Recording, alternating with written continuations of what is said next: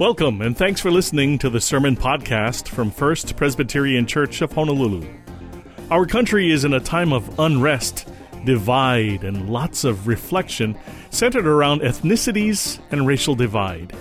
What does the Bible say about racial relations? Here's First Pres Senior Pastor Dan Chun with the sermon, Pentecost.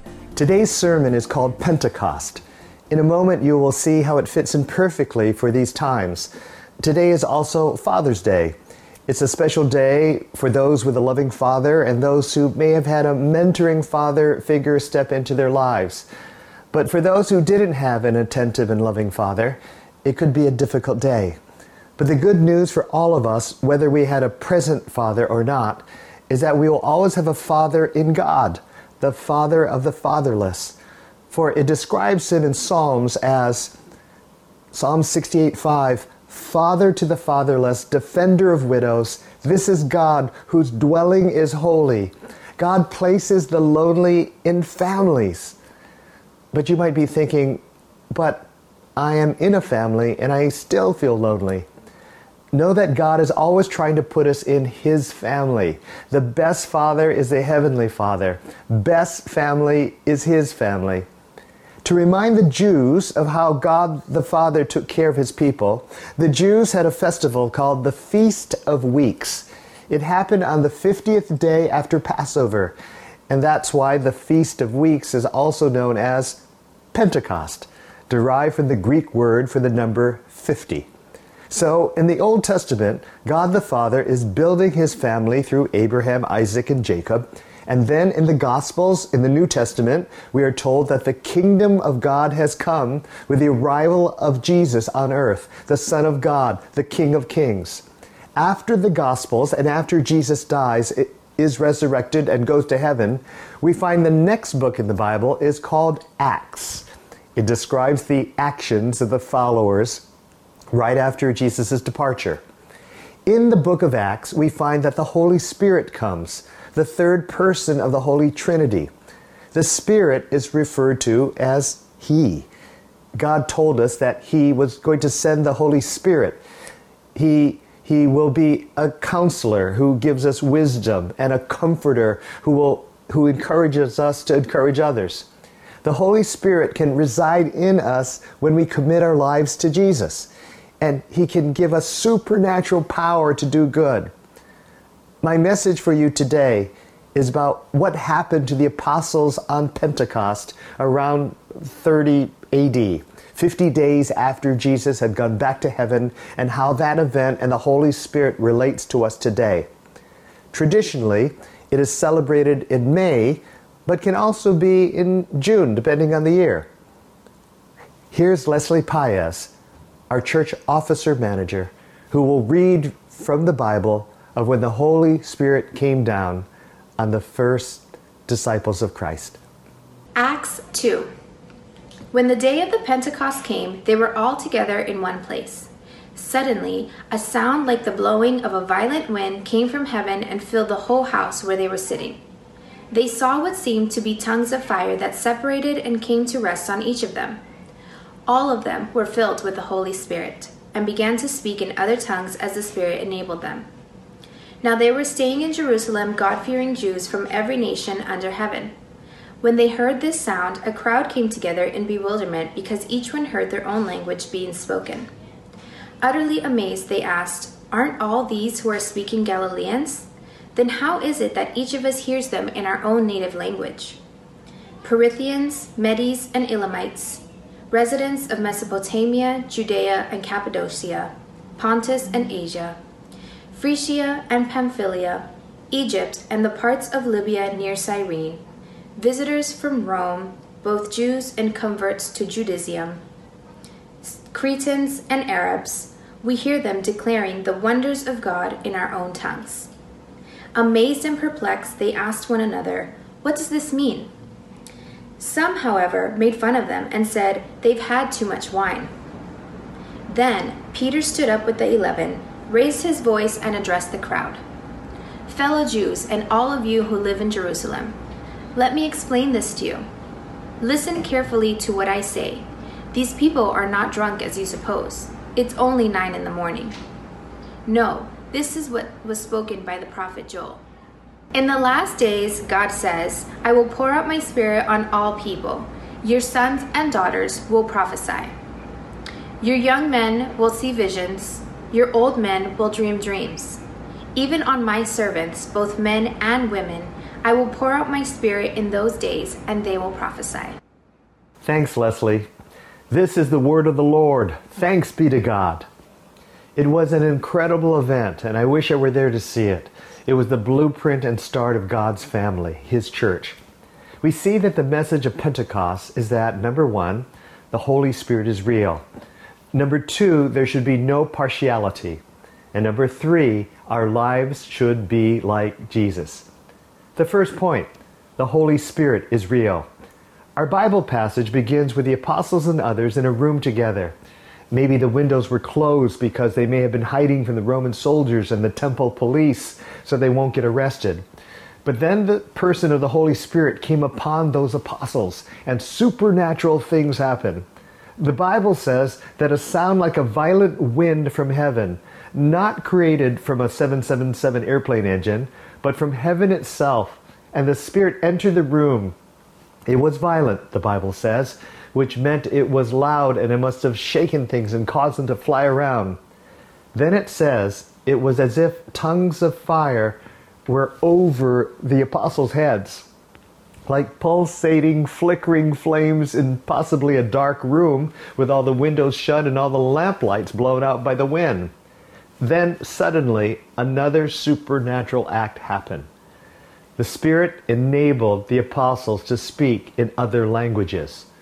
Not one, but many. At least 12 languages, so many, I don't know if I could pronounce the names of them all. There was Phrygia and Pamphylia and Arabic, Egyptian, the language of the Parthians, the Medes, the Elamites, and of Mesopotamia, Judea, Cappadocia, Pontus, Asia.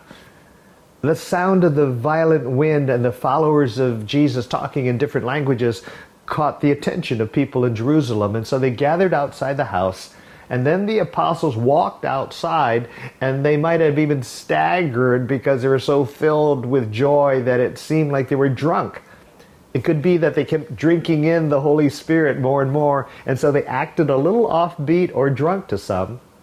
You know, when the Holy Spirit falls upon you, things can get supernatural and maybe even a little crazy. And my friends at Holy Trinity Brompton Church in London said one day they were in their senior management team meeting. They were talking about the Holy Spirit. Then one of them prayed, "Come, Holy Spirit, come." And suddenly the Holy Spirit came upon them. They were affected by the Spirit in different ways. Some expressed it with laughter, others with the shaking of the body, and still others with the ability to speak in other languages. It was incredible. It was a turning point for that church, and today Holy Trinity Brompton Church is one of the largest churches in all of England. Sometimes the Holy Spirit comes in less dramatic ways, but still is supernatural. One of our mission teams was in Bangladesh, and they were praying in English for healing for a group of women, and suddenly one of our team members began speaking in tongues in perfect Bengali, the language they speak in Bangladesh, even though our church member didn't know the language. Supernatural. When Jesus left this earth, he told his followers, Matthew 28:19, "Therefore, go and make disciples of all the nations, baptizing them in the name of the Father and the Son and the Holy Spirit. Teach these new disciples to obey all the commands I have given you, and be sure of this, I am with you always, even to the end of the age." That was always the plan. The Church of Jesus was always supposed to be cross-cultural, cross-generational. The word nations in Greek, which the New Testament was written in, is ethnos. Hence, to reach all nations, Jesus' church was always supposed to be open to all ethnicities. It was always supposed to reach and receive all people. As you heard me say last week, I'm glad that our church is ethnically mixed. Our leadership is gender mixed. We are generationally mixed. I'm also glad that we are politically mixed. We have Republicans, Democrats, Independents. A Jesus church should not be of one party. If it is, something is wrong. If the gospel is preached accurately, all should be welcomed and be part of the community. And yes, the gospel should be for all races, all ethnos, as we have seen from what Jesus said and what the Holy Spirit did on Pentecost. You've heard it said that Hawaii is a melting pot of races, and I actually don't like that phrase because it sounds like all of our unique differences and cultural attributes melt away into this amorphous other thing, and we lose the goodness of our individual cultures. I don't like melting pot to be used to describe the church either. I'd rather use what the great theologian, the actor St. Daniel Dae Kim once shared in a talk I heard. Here's a picture of the two Daniels. People say it's a picture of the most handsome man in the world standing next to Daniel Dae Kim. I know you're laughing at home right now. I can hear you laughing and chuckling and giggling and guffawing. No, seriously. Here is actor Daniel Dae Kim. Okay, he's super handsome. Daniel Dae Kim was on Hawaii Five-0 and Lost and produced a series called The Good Doctor. He said in a speech in Kaka'ako, don't use the melting pot phrase for Hawaii. It is better to use the word salad bowl. Why? Because in a salad bowl, vegetables retain their uniqueness and identity as a lettuce or a carrot or tomato or radish or mandarin orange. They don't lose their uniqueness, but together they can make something mobera, a delicious, tasty salad. Add some ahi and it's even better. Now, that's Hawaii. And I think that is what a great church can be like. We retain our ethnic varieties, our political differences, and our generational clusters, but today we can be a potpourri of something more better, all worshiping and following Jesus. So when the Holy Spirit fell on the disciples, their speaking in different languages meant that for Christianity, all ethnicities are invited and should be included in God's house. All ethnicities in society should be helped and protected from prejudice or partiality. Jesus' last words before he left, right, was go into all nations, all ethnicities, make disciples of all ethnicities, make them all brothers and sisters, help them. For the follower of Jesus, there should be no favoritism or partiality of one ethnicity over another. The Bible speaks over and over against partiality. So we are on point number 2 right now. There should be no partiality in the church or in the city or in the country. I define partiality as the tendency to not like people different than we. It's an unfair bias. Racial prejudice starts out with having partiality against people. And we're living at a time in our country where we need to check our hearts. Do you and I show partiality for certain people or groups of people? What does the Bible say about partiality? Is it a sin? Let's read these scriptures in the Old Testament of the Bible. First, 2 Chronicles 19:7. Now let the fear of the Lord be upon you. Take care what you do, for there is no perversion of justice with the Lord our God, or partiality, or taking of bribes. Then Malachi 2:9, as the prophet Malachi gives this word from God. So I have caused you to be despised and humiliated before all the people because you have not followed my ways, but have shown partiality in matters of the law. That's injustice. Partiality against certain people in matters of the law. Now we can think the Old Testament is just tough law and order, But the theme of partiality comes back over and over again in the New Testament, which in Greek sometimes is interchangeably translated as the word favoritism. Hear these words, first from the brother of Jesus, James 2:1. My dear brothers and sisters, how can you claim to have faith in our glorious Lord Jesus Christ if you favor some people over others? But if you show favoritism, you sin and are convicted by the law as lawbreakers. You know, when it comes to justice that overcomes favoritism or even prejudice, it's sometimes hard for Christians. And the strange reason why is that Christ's followers are so much into charity. Charity means we volunteer for an hour or go on a mission trip or write checks. But justice means we have to have a relationship with people we're helping. It's not just distant check writing. Bill Moyer says this, faith-based charity provides crumbs from the table. Faith-based justice offers a place at the table. Justice means relationships, communication with those who are different than we. And that's why in our Laundry Love ministry, we don't just wash the clothes of those in need. We go to spend time with them, playing games, eating together, singing. We're for friendships, relationships with leaders in the community. Justice means relationships. And Christ followers should be into justice and giving all people a place at the table to make a difference and not just select a few people who have positions of power due to how they look. What's hard today is that we're easy to judge someone by merely their appearance. I mean, what about you? Let me show you 4 pictures and let's see what you think about them, okay? Here's picture number 1. Picture of a woman. Nice business suit, finger kind of pointing at you. So is this a kind person, educated, wealthy? Do you want her to be your friend? How about this one? Is this a kind and loving person? Is she educated, wealthy? Want to be her friend? How about this guy? Is he educated, smart? Wealthy?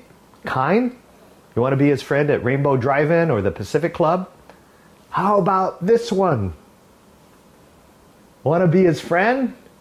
Is he educated? Wealthy? Kind? Loving?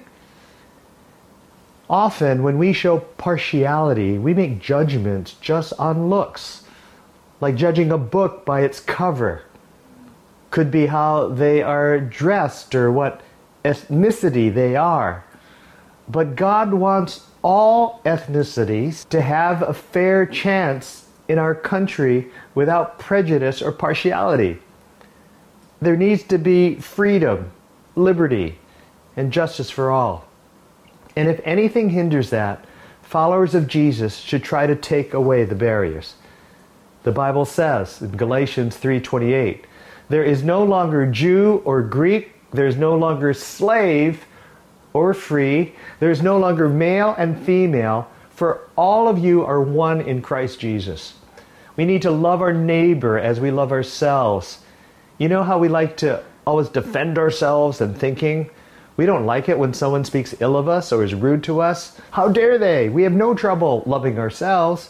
We don't have any trouble saying how other people are wrong and we are always right. We are the person we love the most. But can we love others as much as we love ourselves? So here's what Jesus says in the Gospel of Matthew, Matthew 22:37. You shall love the Lord your God with all of your heart and with all of your soul and with all of your mind. This is the greatest and first commandment. And the second is like it. You shall love your neighbor as yourself. On these 2 commandments hang all of the law and the prophets. That's a commandment from God. It's not a if you wanna, if you have time for it.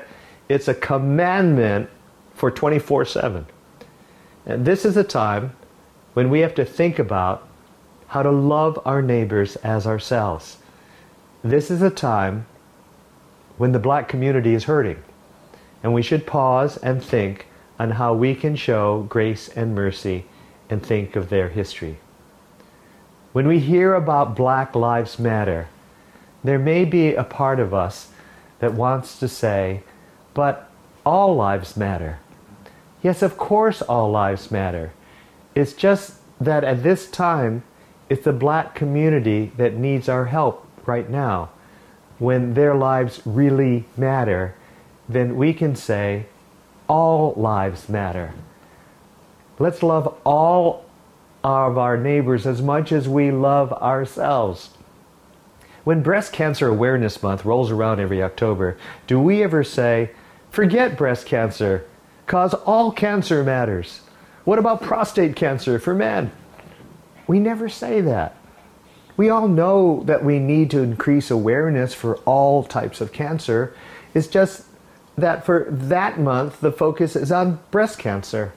And right now, we need to focus on what is happening to the black community. Not a time to say, hey, all lives matter. Yes, they do. But can we focus our justice for now on black lives and right some racial injustice? My mom had lung cancer, suffered from it for 4 years, and then died. When it's Susan G. Komen month to support breast cancer, I don't say, what about lung cancer? My mom died of it. You're forgetting my pain. No, I don't say that.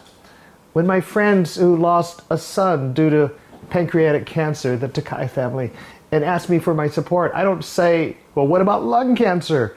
No, I wear the purple ribbon pin they gave me. I grieve with them, and I give to their fund to support research against pancreatic cancer. It's not all about me all the time. I have hurts, but so do they. I need to love others as much as I love myself, as much as I love my mom. And should we love all races? Yes. I think of the Native Americans. We took their land. We made movies about cowboys and Indians and made them the bad guys. Not right. The original U.S. Constitution states that both blacks and Native Americans would be considered 3/5 human. Yes, the Constitution set that up. As a society, we have dumped on a lot of races for all of the history of humankind. When it comes to compassion and justice, it's both and, not either or.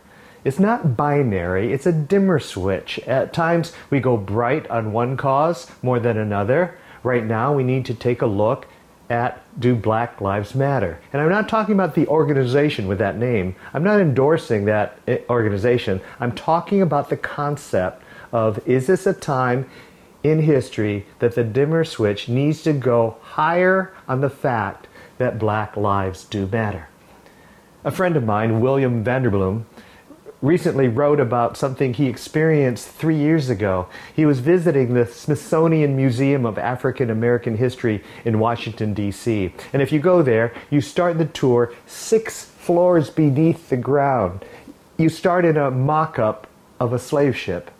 Dark, hallways narrow, noisy. And then as you go up floor by floor, you come up through the floors of the slave trade, Civil War, post-slave, and then to modern day on the ground floor where the museum space opens up and where there's much light. But there's still racial prejudice, Jim Crow laws, and one of the floors had a train car from the 1950s. And those on the tour, my friend William included, walked from the front of the train car to the back. There was a biracial couple walking in front of William. Father was black, mother was white. And they had a little daughter with them. And William heard the little girl say, "Mommy, where would you have sat on the train?" "Here in the front of the car," the mom said. The girl then asked, "Where would Daddy sit?" The mama said, "Back there in the back of the car with all of the other black people." And then, as only a child could ask, "Then where would I have sat?" And the mother replied, "Well, baby, back then, It would have been illegal for Daddy and me to get married, so I guess you wouldn't be here at all. Let me bring this closer to home. I remember talking to Jeff Akaka, a member in our church, and he told me that his late father, my friend, the famous Kahu Abraham Akaka of Kaivaihaʻo Church. Abraham Akaka married Jeff's mom in 1944. Kahu Akaka was 1/4 Chinese and 3/4 Hawaiian. Jeff's mom was full-blooded Eastern European, French, Irish, English. And 1944 was a time when the laws of 17 states in America forbade interracial marriage, completely illegal. And Kahu Akaka had traveled to the South and noticed that he couldn't use certain bathrooms or drink at certain water fountains because they were for whites only. My brother, when he traveled to the South some 20 years later, saw the same thing. Abraham Akaka was one of the kindest, wise, spiritual men I've known. He was a man of great character. And if Abraham Akaka and his wife couldn't become a couple in those states, then Jeff Akaka, his son, would not have been born. And our country would have missed out as Jeff became a skilled psychiatrist and the president of our nation's American Psychiatric Association. And also a man of character like his dad. Racial prejudice prevents a lot of beautiful things. Abraham Akaka and Martin Luther King Jr. were friends. When Martin Luther King Jr. marched from Selma to Montgomery, you see in those old photos of March 1965 that the front line of the lead marchers were all wearing lei. And you may wonder, where the heck did those lei come from? They came from Honest Abe himself, Kahu Abraham Akaka of Kaivaihaʻo Church. He sent them to his friend Dr. King in solidarity for nonviolent protests against racial prejudice, and he sent them with aloha. Martin Luther King Jr.'s movement came out of his deep faith as a follower of Jesus Christ and a strong knowledge of the Bible. King said in that famous "I Have a Dream" speech, "I have a dream that my 4 little children will one day live in a nation where they will not be judged by the color of their skin, but by the content of their character." The Bible would say, don't judge a person by appearance. Show no partiality. Show no favoritism due to how a human looks. It's what inside that counts. For the Bible says in 1 Samuel 16:7, the Lord does not look at the things human beings look at. People look at the outward appearance, but the Lord looks at the heart. In the Gospels, we are always surprised at how Jesus looks at things. He tips over the tables of our prejudice, partialities, favoritism. He cracks a whip in the air to get our attention that we need to change. And in one of the most famous parables, the Good Samaritan, the hero of the story is not a Jewish person like the audience Jesus was talking to. It was a person whom the Jewish community would often look down at and not respect. It was a Samaritan, the object of deep racial prejudice in ancient Israel.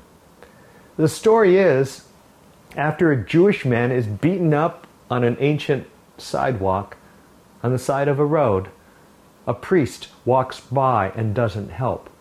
And a Levite, one who helps at the holy temple, walks by and he doesn't give the beaten traveler the time of day. 2 religious leaders who claim they know the scriptures walk by and ignore the beaten man, even though racially he is one of them. And then a Samaritan, the despicable bad guy in the community, someone not of their culture, was the one Jesus chose in his parable to be the good guy who would not only stop to look, but then treats the victim's wounds by pouring oil and wine on them, and then bandages the victim's wounds, and transports him to an inn, and pays for his stay, and then says to the innkeeper, hey, when I come back this way, if there are any more expenses, I'll take care of them. Amazing, abundant grace and mercy. And then Jesus says to that audience, and to us today who need to help a man who is wrongfully beaten. Luke 10:36, which of these three do you think was a neighbor to the man who fell into the hands of robbers? An expert in the law replied, the one who had mercy on him. And Jesus told him, then go and do likewise. Yes. And so the final point, our lives should be like Jesus. Go and do likewise. How can one show the mercy of Jesus to us all? How can one show grace as Jesus would want to? I have a friend who was born in the deep South. His family had 2 African American maids who cooked and cleaned and ironed. He was also raised by 2 black nannies. And if those 4 had to use the bathroom, they were told to go out into the backyard to a bathroom behind a garage to do their business. They were not to use the toilets in their home. He was raised in a culture where people would use the N-word. In the South, a young person was taught to always say, yes, sir, yes, ma'am. But when his parents heard him say that to black people, he was scolded for giving them respect. He remembers he was on a bus and the bus driver would have a whip. And if a black person didn't get to the back of the bus, the driver would whip the man until he got to the back. And my friend felt this wasn't right, even though he grew up in this culture. But then he became a Christian, and he then really knew it was wrong. But he said it took some time to change his heart fully. His wife also became a Christian when in high school. She was raised, like my friend, with black maids and nannies. But one day she read in the Bible, in the book of Numbers, in chapter 12, how Moses married a colored woman, a Cushite woman, possibly of Ethiopian blood. And Moses' brother Aaron and their sister Miriam spoke against Moses for doing this. And the Lord heard it. And boom, he gave Miriam leprosy for her attitude. Look it up.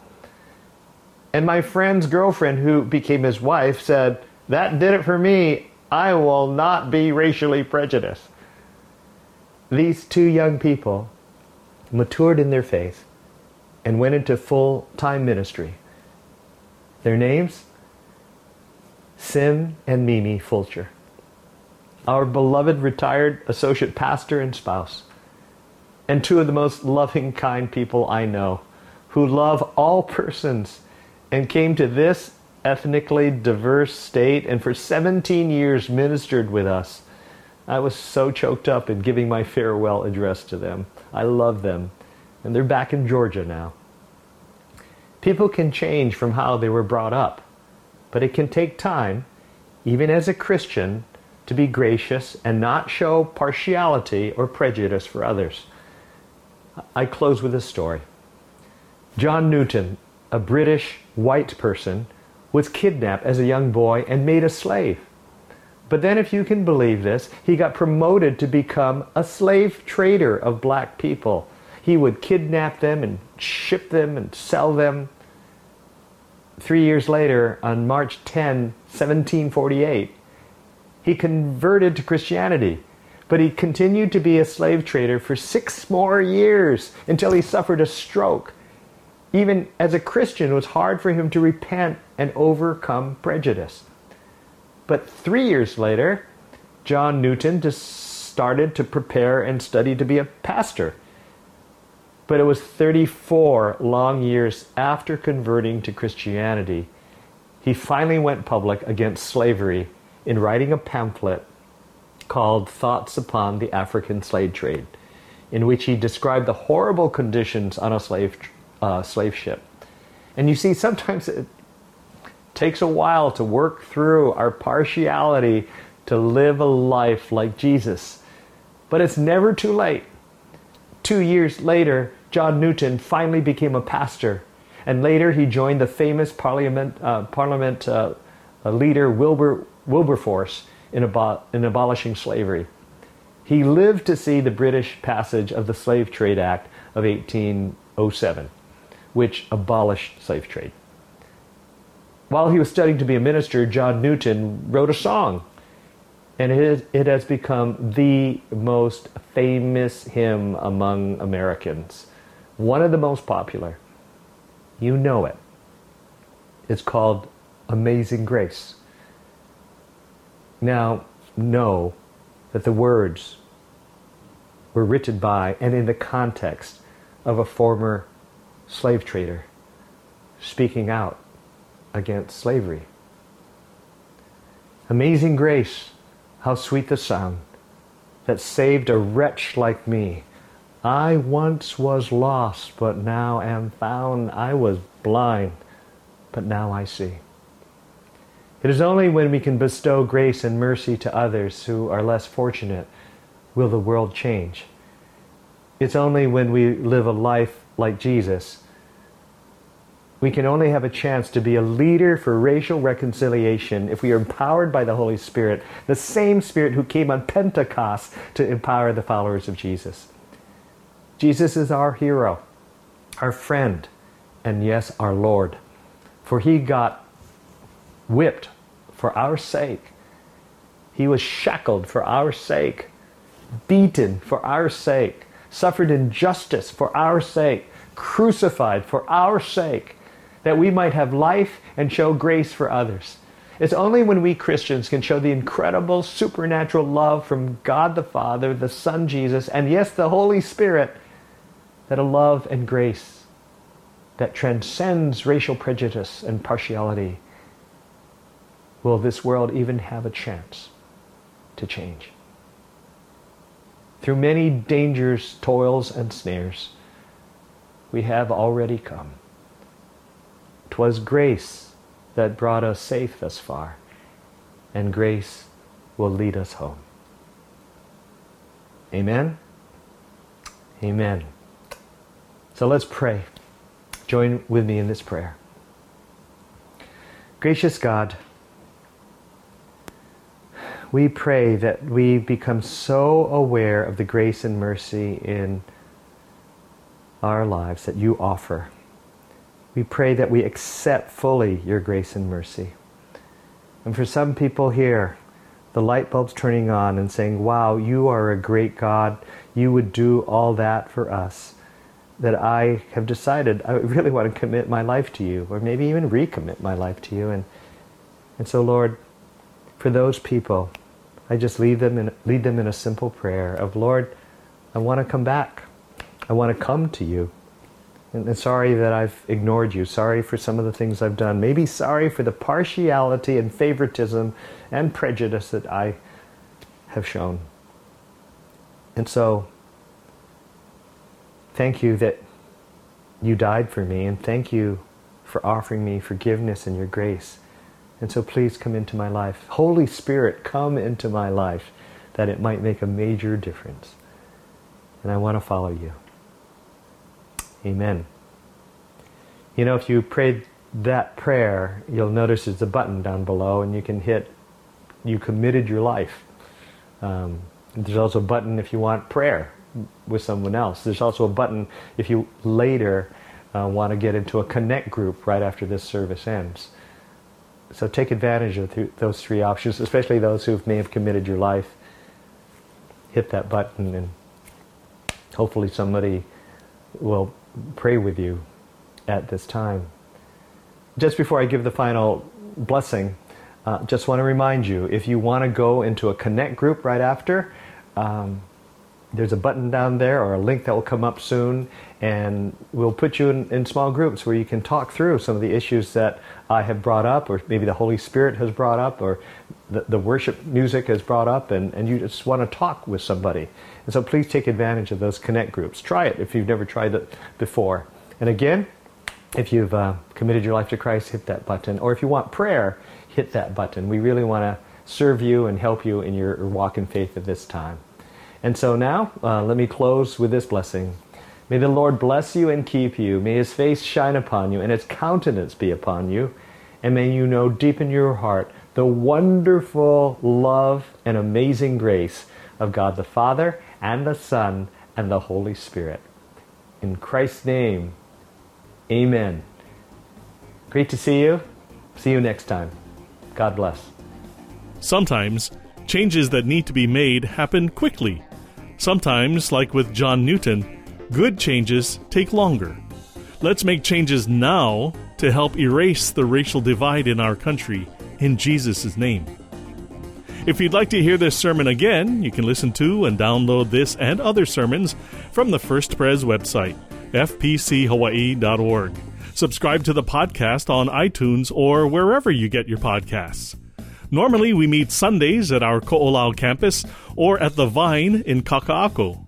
But for now, you can find the entire church service streamed online on the church website, fpchawaii.org. For our virtual church service, click the online church box at our regular church service times. Sunday mornings at 8, 9:30, and 11:11, and Sunday afternoon at 4 p.m. Be sure to check your email for links to sermons, church news and updates, daily devotionals, and details on our reopening. If you have any questions or any needs at all, you can reach the church through the website or just call 808-532-1111. For Pastor Dan Chun and the entire staff at First Pres, I'm Michael Shishido. Until next time, God bless you, take care, and thanks for listening. This sermon podcast is copyright 2020 and produced by the Media Ministry of First Presbyterian Church of Honolulu.